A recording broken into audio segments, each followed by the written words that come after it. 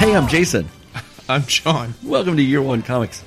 We're doing Fantastic Four still, unfortunately. You know, you begged for years while we were doing Avenging Hour, like, oh, our next podcast is going to be Fantastic Four. It's going to be Fantastic Four. And now that we're in the middle of it, I'm like, oh. I know, but it could be worse. We could still be reading the Avengers. I'd like to do what I've been doing on every episode so far, I think, and that's use this as an excuse to talk about the Avengers. I think it comes up in at least one or two of my write-ups still. So I got through Jonathan Hickman's Avengers run. Oh, yeah. So excited to be through Bendis. Yeah, well, yeah. Jonathan Hickman, I think, is worse. What? Oh my god, his Avengers run is so bad. But he brings in so many new characters. That's part of the reason. He commits almost all of the same cardinal sins that we complain about Bendis doing. His Avengers, most of them don't have their own personalities. So they do have their own personalities. Their personalities are nothing like their personalities usually are in any other book you've ever read them. He does many issues that focus on one character. It's just one person's stuff. That's the run with like AIM Island and all that stuff, isn't it? Yeah, but it's mostly the stuff that leads up to Infinity. Okay. I like some of what he does, but generally... Maybe I didn't read his early part of it. I do not like his Avengers run. I'm now past Jonathan Hickman and into like past Infinity. His run's not that long. That's the one saving grace of it, but I really... Maybe I read a second run of his. His Avengers Illuminati. I'm sorry, he calls it New Avengers. It's not an Avengers comic book. It's kind of like, it reminds me of Nick Spencer's Secret Avengers, which is a S.H.I.E.L.D. comic book. Marvel, stop putting Avengers on the name of anything you feel like will help. They used to do this with the X-Men back in the 90s, where every book was an X book, even if it wasn't. X-Avengers, X-Fantastic Four. I like Nick Spencer's run. On Secret Avengers? Mm-hmm. It's not a bad comic. It's not an Avengers comic. And what's his name? Alex Cott. Yeah. His run's nice, too. Anyway. It's interesting. Point is, Trav Moore's art. I'm so glad that we're not still doing the Avengers, because after I realized that I'm reading these books relatively quickly, and how many episodes they would have taken, and so how many episodes all I would have done has been complaining about comics. And we don't like to do that here. We like to look at comics and say how much we love them. Yes. And Jason, you're enjoying this Fantastic Four run, aren't you? These are my favorite comics I've ever read. So we're going to pull back the curtain a little bit on our... to read them again and again. We're going to pull back the curtain a little bit on our process here to admit that we tape these shows ahead of time. What? Because we wanted to make sure we had the entire miniseries in the can before we started releasing them, and you got 5 episodes, and then you didn't get anything for a month and a half. We actually started recording these before Avenging Hour, which is really weird that we keep talking about Avenging Hour. Well, you know, we're prescient. I'm a watcher. We do feel the need to talk about it in our timeline, since the last time we recorded, Stan Lee has died. Yes. Which, first of all... On Veterans Day. Observed. It might... I just know because I had the day off.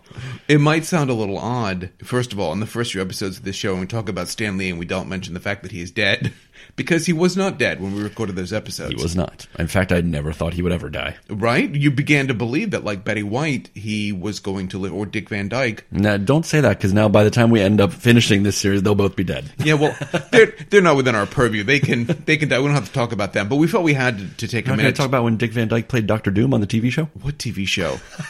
Just wanted to see the Dick face. Van Dyke Show? Because that would be amazing. That live-action Fantastic Four that was on in the 60s. You remember that? Rosemary is the Invisible Woman. So it would be Carl Reiner as enough. Mr. Fantastic? No, Ed Asner, wouldn't it? No, wait, I'm thinking of a different show. You're thinking of the Mary Tyler Moore show. Yeah. Ed Asner would be the Mole Man. I think we all know that. Ed Asner still is the Mole Man.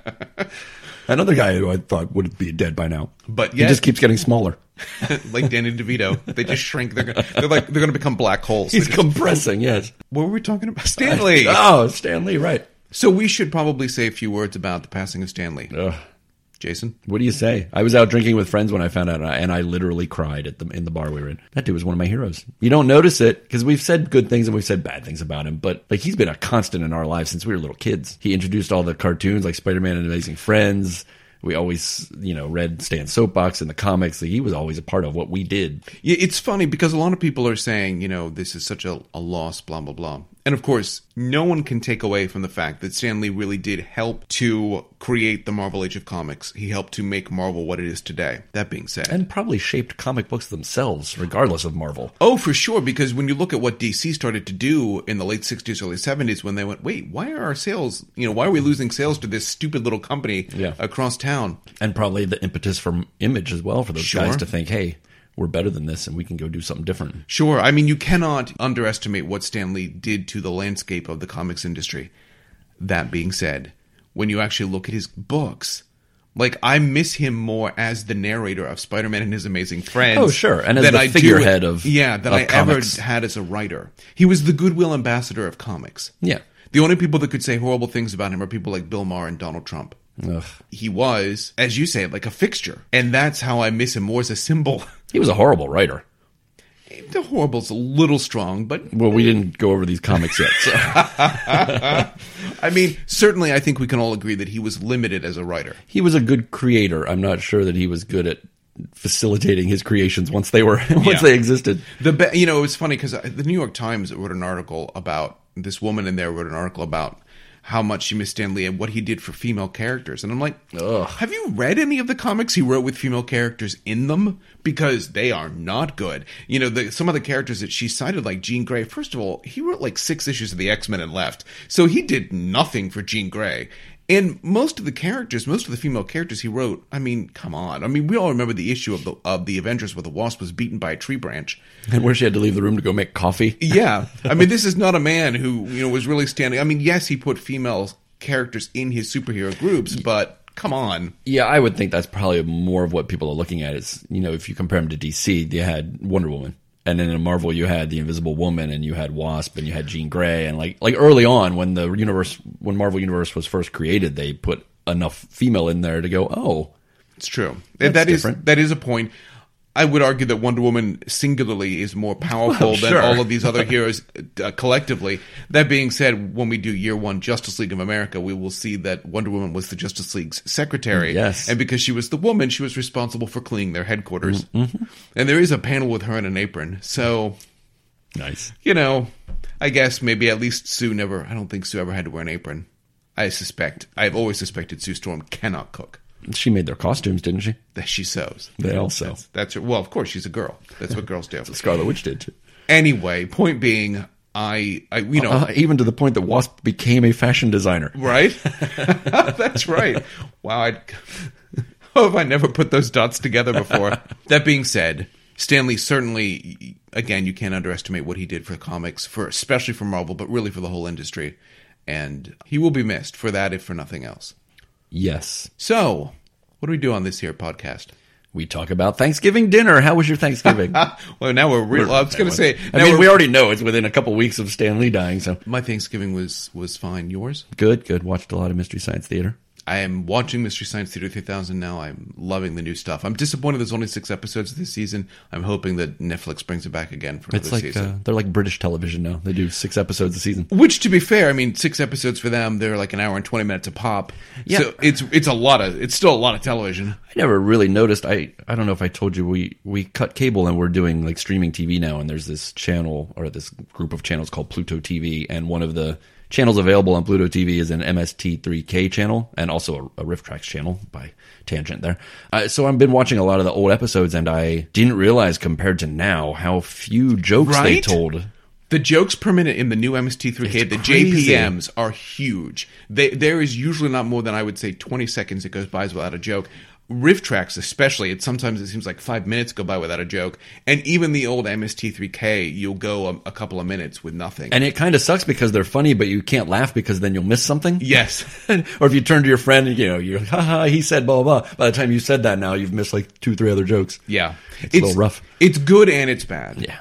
So I enjoy more of the breakneck pace, and I think it's probably necessary. It makes the movies go a little quicker too, because some of those can really slog on. Yeah, for sure. So we should probably. We're 10 minutes in, and we haven't talked about a comic yet. Oh, I was trying to distract you.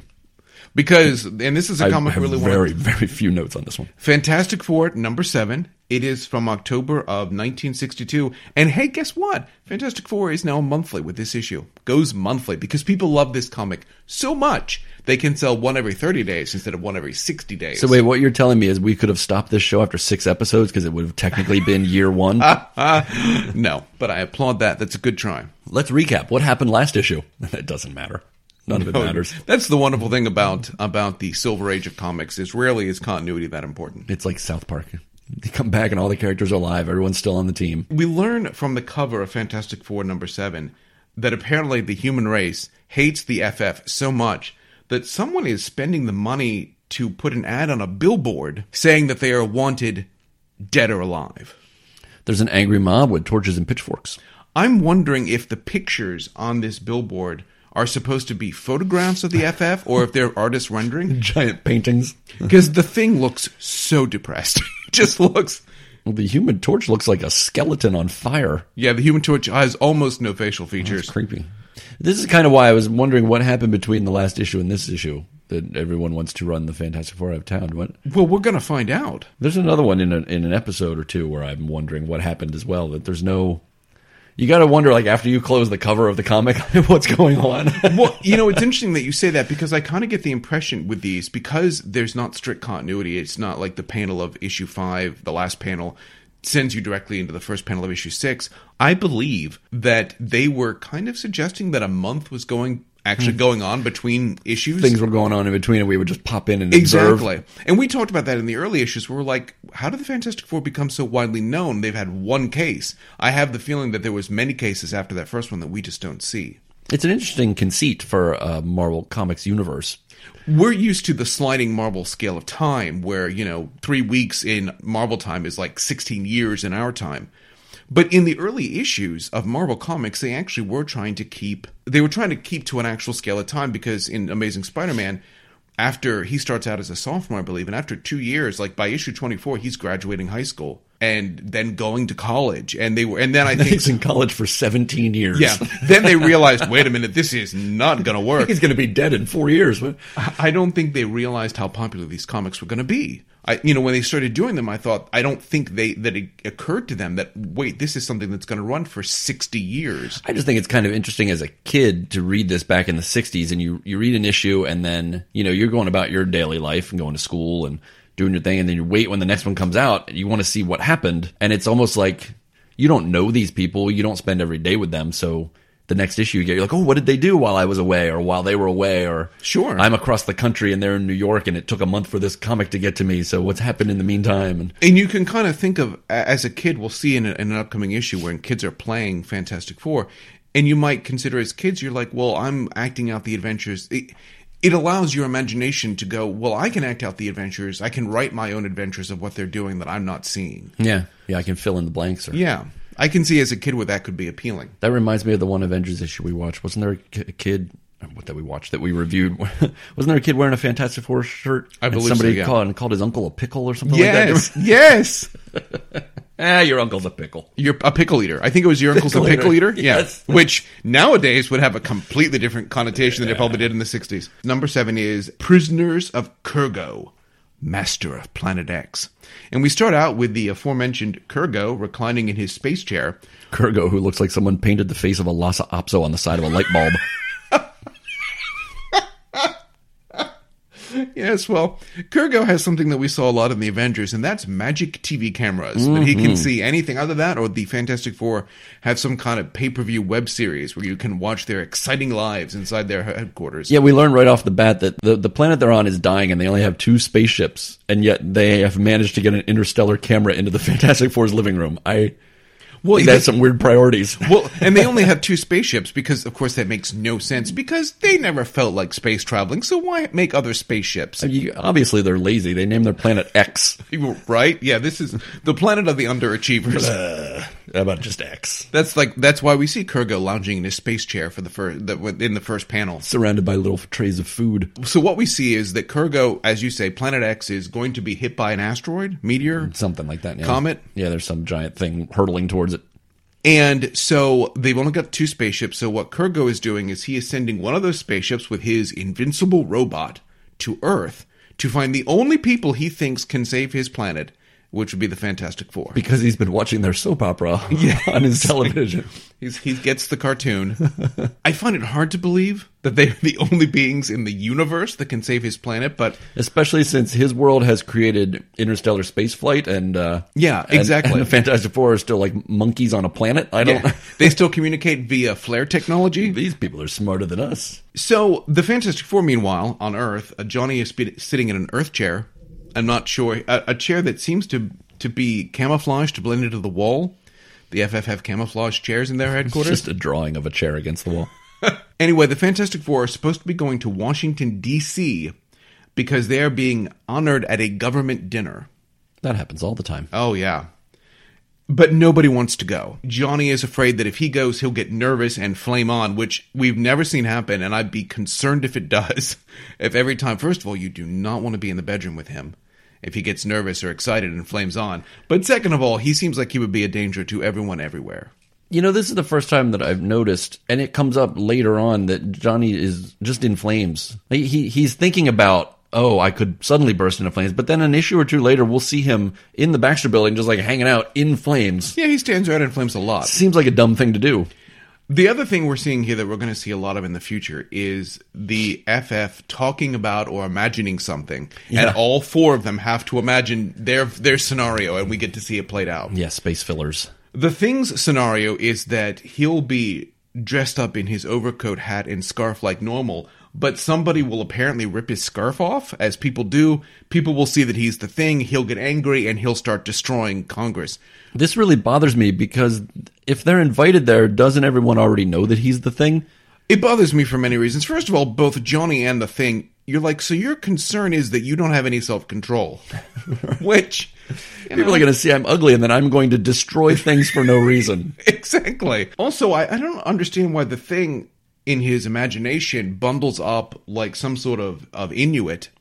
Because they know he's on the team. But he wears a tux underneath it. Like, he makes it clear he doesn't have any plan on taking the coat off. So why do you go to the trouble to put a tux on? Why doesn't he just wear his normal blue diaper? Well, there's that, too. But you've been invited there. They know who you are.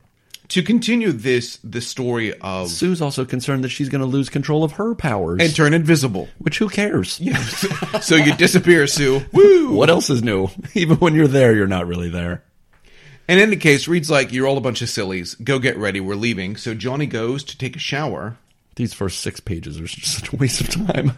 And the Thing turns the shower on to super hot, and Johnny bursts into flames. Because water bursts you into flames. And it makes steam everywhere. And so Reed looks around to try and find out what's causing the steam.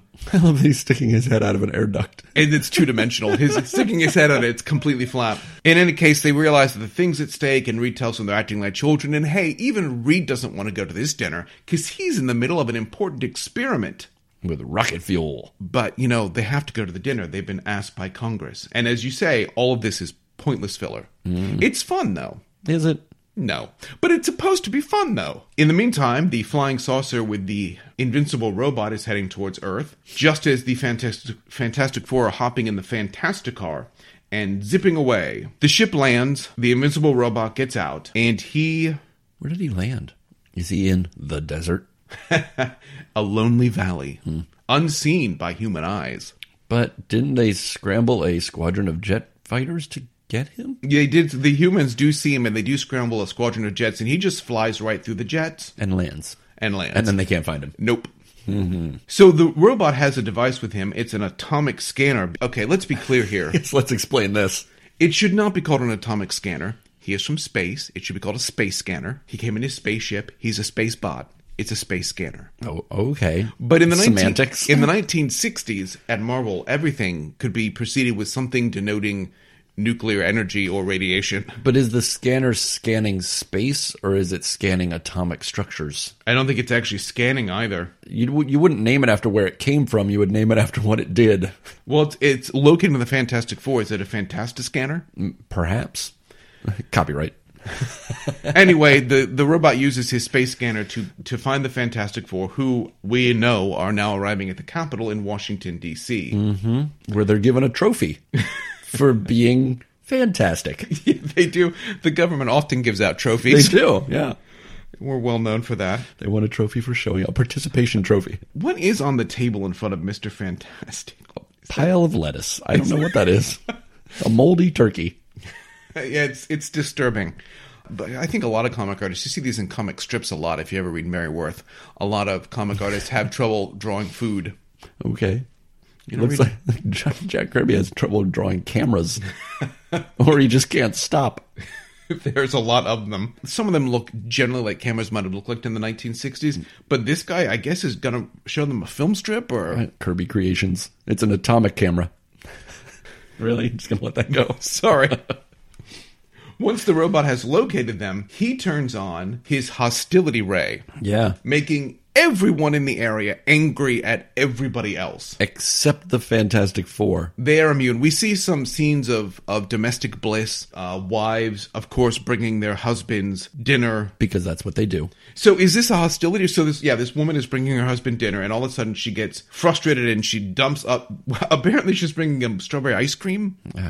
But she dumps it upside down on his head. And I'm wondering, is this a hostility, Ray, or is she just now woke? Has she now realized that the patriarchy is keeping her down? Well, you would think, but then you go to the next panel, it's two guys fighting, so. It is two guys fighting for no apparent reason. And in any case, this makes its way to the Capitol. The congressman who's giving a speech about how wonderful they are all of a sudden starts saying how horrible they are. And as you say, the Fantastic Four isn't affected, but everyone else hates them. I believe they start throwing things at them, including what I think is a cream pie. And I'm wondering if the Three Stooges were at this dinner. And a tin can. Where did that come from? So basically the rest of this next action scene is the Fantastic Four trying to get away from normal humans, which not that difficult. Except that the thing lifts a wall up in a building? Yeah, the thing seems to pull a wall away from the wall. Fully intact, a whole wall, and then he hides behind it. Yeah, is that supposed to be another room? He makes no sense. No, I think he pulled the insulation out and he's like in between the walls. And then apparently digs underground because we then see the other Fantastic Three in the Fantastic Car, and the thing is crawling up. Bursting out of a street underneath a bus. And I don't know how he got there or why he's there, but they pick him up and off they go, zipping away. They notice the robot has gotten back in his spaceship. And they notice that, and so the Fantastic Car has no roof. Right. So they apparently have a very elaborate set of seatbelts, and you can belt in your legs, and yeah. So the Fantastic Car can go upside down, and it doesn't rain members of the Fantastic Four on the populace. It's interesting that the only person we see getting belted in is the Human Torch, who can fly. Yeah. So in any case, the FF cannot lose this spaceship. They go back to the Baxter Building, land on the roof. The robot lands after them, and he tells them, "You need to come with me because everybody here hates you. I'm the only one who can help you." Here, I'll show you a picture of what it looks like. He pulls out an incredibly cool-looking portable self-contained TV receiver. Portable? It's bigger than him. I'm assuming it folds up. I do actually like the design on it. It doesn't make any sense at all, but I absolutely love it. It's one of those Kirby things that we haven't really seen a lot of yet. But in any case, the robot tells them, apparently the entire city. It's interesting because the hostility rays seem to make people hate other people. But now it seems to make everybody hate the FF. Because everybody is swarming around the base of the Baxter Building rather than, beating each other up. Yeah. And Kurrgo Kurrgo's robot tells them that, look, if you don't come with me, they're going to capture you. They're going to spray the Human Torch with. Here we are again, showing what's going to happen to each individual member. They're going to put him in some kind of fire retardant foam. They're going to put some beeper on the Invisible Woman so you can always hear her. They're going to put the thing in an electrical energy cage. Mr. Fantastic in a fishbowl. We'll figure out something to do with Mr. Fantastic. They never actually say. Everyone else is specific, but with Mr. Fantastic, they're like, we'll figure out some way to keep him out of trouble. I think that's because it doesn't really matter what you do to Mr. Fantastic. He's going to be pretty much useless no matter what. And so in any case, the FF say, fine, we'll go with you. And there's a panel I really like as the FF get on board the spaceship with Spacebot. Is it the panel covered in text? No, it's not that one. Look at all that. It is the panel covered in text. Because the thing says to Reed, he's like, why are we going with him? You could have figured out a way to get us out of that, which he could have. Yes. And Reed's like, I want to see what's going on. I'm curious. And I like that panel because, first of all, the comic book acknowledges that they really probably could have figured their own way out of this. And second of all, because this is what separates the FF from other comics. Like in another comic, that would seem like a cop-out. Reed being like, I'm curious, I want to go. But in this comic, it makes perfect sense. Because for the next 60 years, every time Reed almost kills his family and friends, it will be because he's like, I was curious, I wanted to do it. You know what else makes perfect sense? What's that? A giant 10-foot inflatable boa constrictor for $298. So lifelike, you'll expect it to hiss. Because there is nothing more lifelike than inflatable things. Mm-hmm, mm-hmm. We are the 1960s ads are amazing ads. Now I'm going to have to try and remember to take a picture of that for the Instagram, and I'm never going to remember. The title of this next chapter, 24 hours till zero. So the FF land on Planet X with Spacebot, and are introduced to Kurrgo. Introduced to the walking lemon head. And he tells them what we already know. The planet is going to... Oh my god, and then he shows us examples of what's going to happen to it. Yeah, this is what... it's going to be bad. The planet's going to be destroyed. What are we going to do? You have 24 hours to find a way out of this or we all die. Let's spend the first hour trying to fight this robot that we could have fought before we got on the ship. Yes. Again, the FF are very unhappy that they are here. They are not happy we dragged them here, and they try to fight the robot, which does no good. It is impervious to everything. We do see as they're trying to fight it, the Human Torch mentioned something we've never heard of before, and that's his Nova Flame. This seems like a bad idea. Reed agrees. It's a very bad idea. But it's something that we'll see more and more of. He says that he can increase his flare to fever pitch to attain the greatest heat in the universe. Boom, boom, boom. Reed basically tells him, you can't do that. If you do that, you'll destroy everything. You'll kill us too, you idiot. This is something he will use. It will become part of his power set. Whenever he needs to be really hot, he'll use his Nova Flame.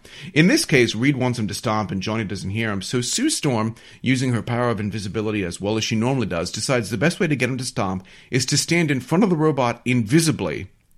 And yell his name. And then turn visible at the last possible second. Johnny comes within a foot of her. If he was as hot as he is supposed to be... She has no skin left. Yeah, exactly. The one time you want Johnny to see you as soon as possible, why would you be invisible for so much of that? I don't like it. The point is that the fighting is pointless, they can't hurt the robot, and they're stuck on this planet till they figure a way out of it. So Reed says, take me to your lab and I'll figure a way out of this. Yeah, these comics used to be twice as long as they are now. No, they just feel that way. You don't have the decompression that you have in today's comics. There's no, every panel has a ton of text, and the panels are generally small. Yeah, we really need to wrap this up. The FF are creating something, we don't know what. Everybody's basically helping Reed. And Reed finally shows Kurrgo what it is he's made. It's reducing gas. And he shrinks a couple of Planet Exians down to itty-bitty-bitty-bitty tiny size. And he says, what we're going to do is we're going to shrink you all down to itty-bitty tiny size. Is there like 5 billion of them, isn't there? Yeah, so you can all fit on one spaceship. And then we'll take the other one. You 5 billion take that spaceship.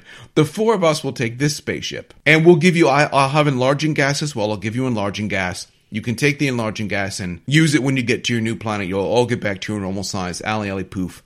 Everything's good. I like how he whipped up a reducing ray in like an hour or so. As you do. Kurrgo says, this is great. I like what you've done with the place. You can take the other spaceship and go home. So the FF run to the other spaceship. They have to deal with some destroying planet stuff. And they head home.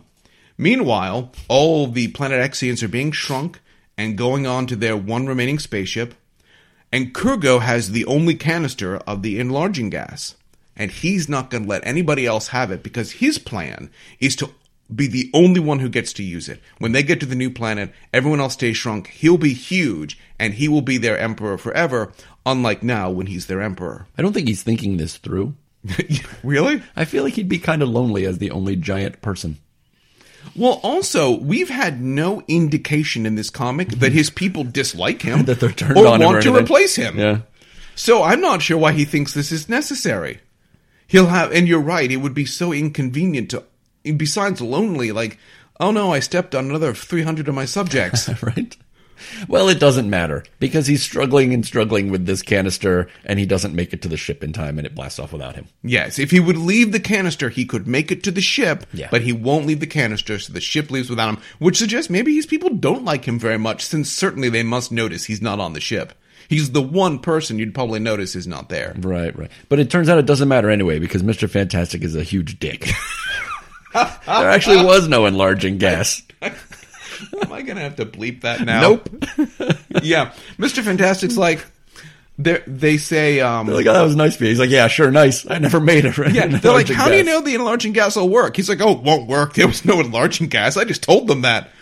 Look, I made reducing gas in less than a day. How can I make enlarging gas as well? Yeah, what's the big deal? 5 billion people land on a planet. At least it's a planet. Doesn't matter if it's overrun with giant flowers and animals. And well, as Reed tells us, in this vast universe of ours, one size is only relative anyway. All right, Reed, how about we shrink you down to 2 inches tall and see how you like it? Sure, yeah. So yeah, it's kind of a O. Henry type ending. Yeah. It's a little bit of an ironic kick there at the end. Yeah, except that they all lose. Except for the Fantastic Four. We have some problems with this reducing gas, though, because this ship that all these guys are, these little tiny people are getting on was constructed for them at normal size. Sure, yeah. How do they even operate this ship? Can they operate this ship? How many thousands of people they need to turn the steering wheel? I'm not sure. All right, everybody, run to the left. Yeah, we have some problems, but we can talk about this a little bit more when we finish, because now we want to talk about the letters page. Fantastic Four fan page. Woo! Woo. One letter writer asks us if the Thing's brain was affected by the cosmic rays, and that's why he's such a meanie right now. That is from Warren Jacobs of Yonkers. Yonkers. And they say, I don't know, maybe. We don't know. We're just kind of winging it. Exactly. We don't know. There's no famous people on there, are there? No, I don't believe so. In an answer to another letter, we are told that Reed and Sue are good friends, and Ben's just a pilot that they hired on. Later, obviously, they will strengthen as they begin to make, everybody talks about the Fantastic Four being a family, but I don't think that was at all what they were envisioning in 1961. Obviously, later, and even just later within, I believe, the comics we're reading, they will start to strengthen those familiar ties, and we'll find out that Reed and Sue are more than just friends. I could have sworn in the first issue they were engaged. Well, that's a good point. They've gotten worse. Well, that was before she met Submariner. Well, yeah. Now she's lucky. Now Reed's lucky she lets him sleep in the same house with her. I guess. We do find out that Reed and Ben were college roommates. And very good friends. But that also explains why when we saw Dr. Doom in issue number 4, Ben Grimm wasn't like, hey, I remember him. Because at that point in time, he hadn't gone to school with Reed. Now he has gone to school with Reed. So in the future... Well, I'm sure they were in different tracks, too. I'm pretty sure Ben wasn't in the science program, so probably didn't run into him very often. And Reed wasn't in the test pilot program, which I think is what Ben went to college for. Basket weaving. Another reader asks that they add another member to the Fantastic Four, perhaps a wizard or an alien. I don't. Here it is. It's Sal Anzaldi of Pumpkin Plains, New Jersey. He says, this new member could be a scientific genius and assist Mr. Fantastic, or a wizard who uses magic to fight crime, or perhaps an alien from space. Ranger, Cavalier. It just Barbarian, thief, and acrobat. It just seems so odd to me in this day and age that you'd be like, yeah, why don't you throw in... But I guess at this point in time, there were no rules, so you could have put anybody you wanted on the team. I mean, look, at least Fantastic 5 is still alliterative. Exactly. They can add one more. And if we learned about anything from What If number 1, or first series, when Spider-Man joined the Fantastic Four, you can do that. Fantastic 5. Rusty and Larry Bush of Forest Hills, New York, believe they should rename the Fantasticar the Fantastic-Tub.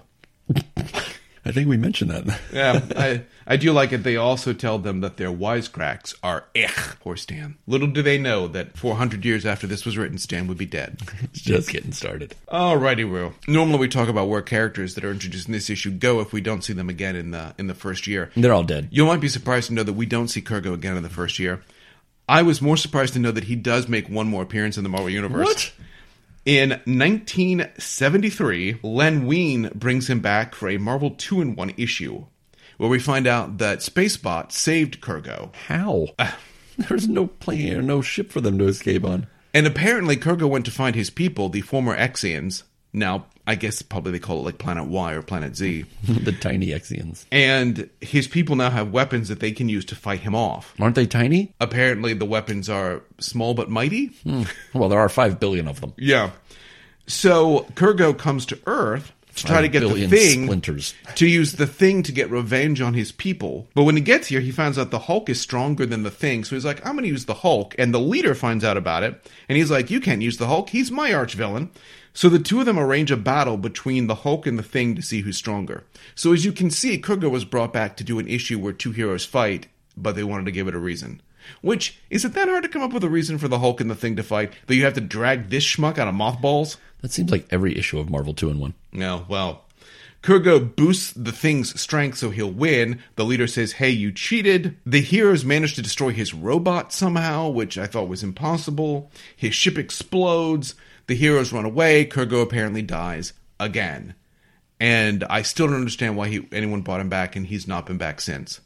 Well, no, he's dead now. We didn't actually see him die in this one. So, Jason, when you write your next comic for Marvel, you could bring him back. I'll keep that in mind. He'll go on my list. He'll be the new hate monger. I'll have to make a bigger hood for him, though.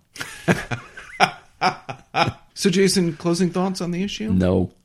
I kind of like the idea of the ironic ending that I think they were going for. Yeah, it could have been done a little bit cleaner. Yeah, it doesn't quite gel, but I like what they were reaching for. Well, it's because we spend the first half of the issue like making fun of the team and doing that whole government thing. Like, there's so many pages that could have been cut out of here. We talked in the early episodes about how Marvel in the 50s and early 60s basically did a ton of 8-page anthology stories, usually science fiction and or monster, often with an ironic twist ending. That's what this is. It's an 8-pager that they put into 22 pages. That's true. The Fantastic Four do nothing with their powers that is important to the plot.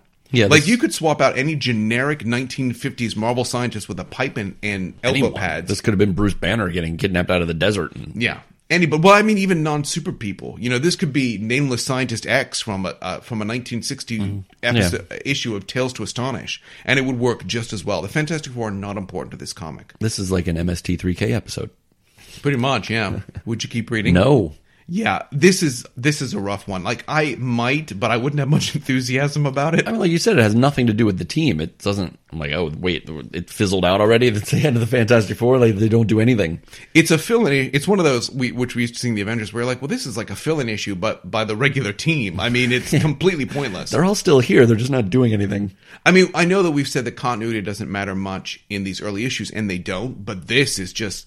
I mean, it's even more pointless than the other issues around it. Well, the good thing about this, though, is aside from the government trophy, there is really no continuity here. Yeah, nothing happened that's going to matter. You could pull this issue out of their, like, erase it from existence, and it would not matter. Yeah. Except that Galactus would now appear in issue, like, 47 instead of 48. It would really mess up with the collectors. It really would. It would upset people. I got nothing else. I know that you probably would like to talk about this issue for another hour and a half, but... We're running long. No, actually, we kind of made up time there, didn't we? Yeah, that's all. If anyone wants to get in touch with us, I don't remember. It's been so long. What's our email address? Year One Comics? No. Is that right? I have no idea. Hold on. I got it right here. It's Year One Comics. If you want to get in touch with us, our email address is yearonecomics@gmail.com. You know what's funny, though, is because we're recording all these episodes ahead of time. So if anybody wants to get in touch with us, like, we don't care. Well, we do care. I mean, you can talk to us about, as I think everyone... We're not going to respond to any of this stuff until the next thing that we do. Well, as everybody that's listened to this knows... Since we keep talking about the Avenging Hour, a podcast we haven't done for almost 2 years at this point in time, I think that everybody knows we'll eventually get around to talking about anybody that writes into us. It'll be down the road somewhere. Yeah. Also, this would be great for people to let us know what they'd like to see us do next. Though we'll probably have decided that by the time they hear this as well. There's a next? Yeah, Fantastic Four Year 2. I gotta change the logo and everything. To change the email address. Oh yeah, the email address. It's yearonecomics@gmail.com. And we have an Instagram. Yeah, it's just Year One. Wait, hold on. Let me look it up. We are a finely tuned machine here. Oh, no, that's actually Year One Comics. What are we going to do next time? Shh. Let's just let this one go. Bye-bye, everybody. Bye-bye.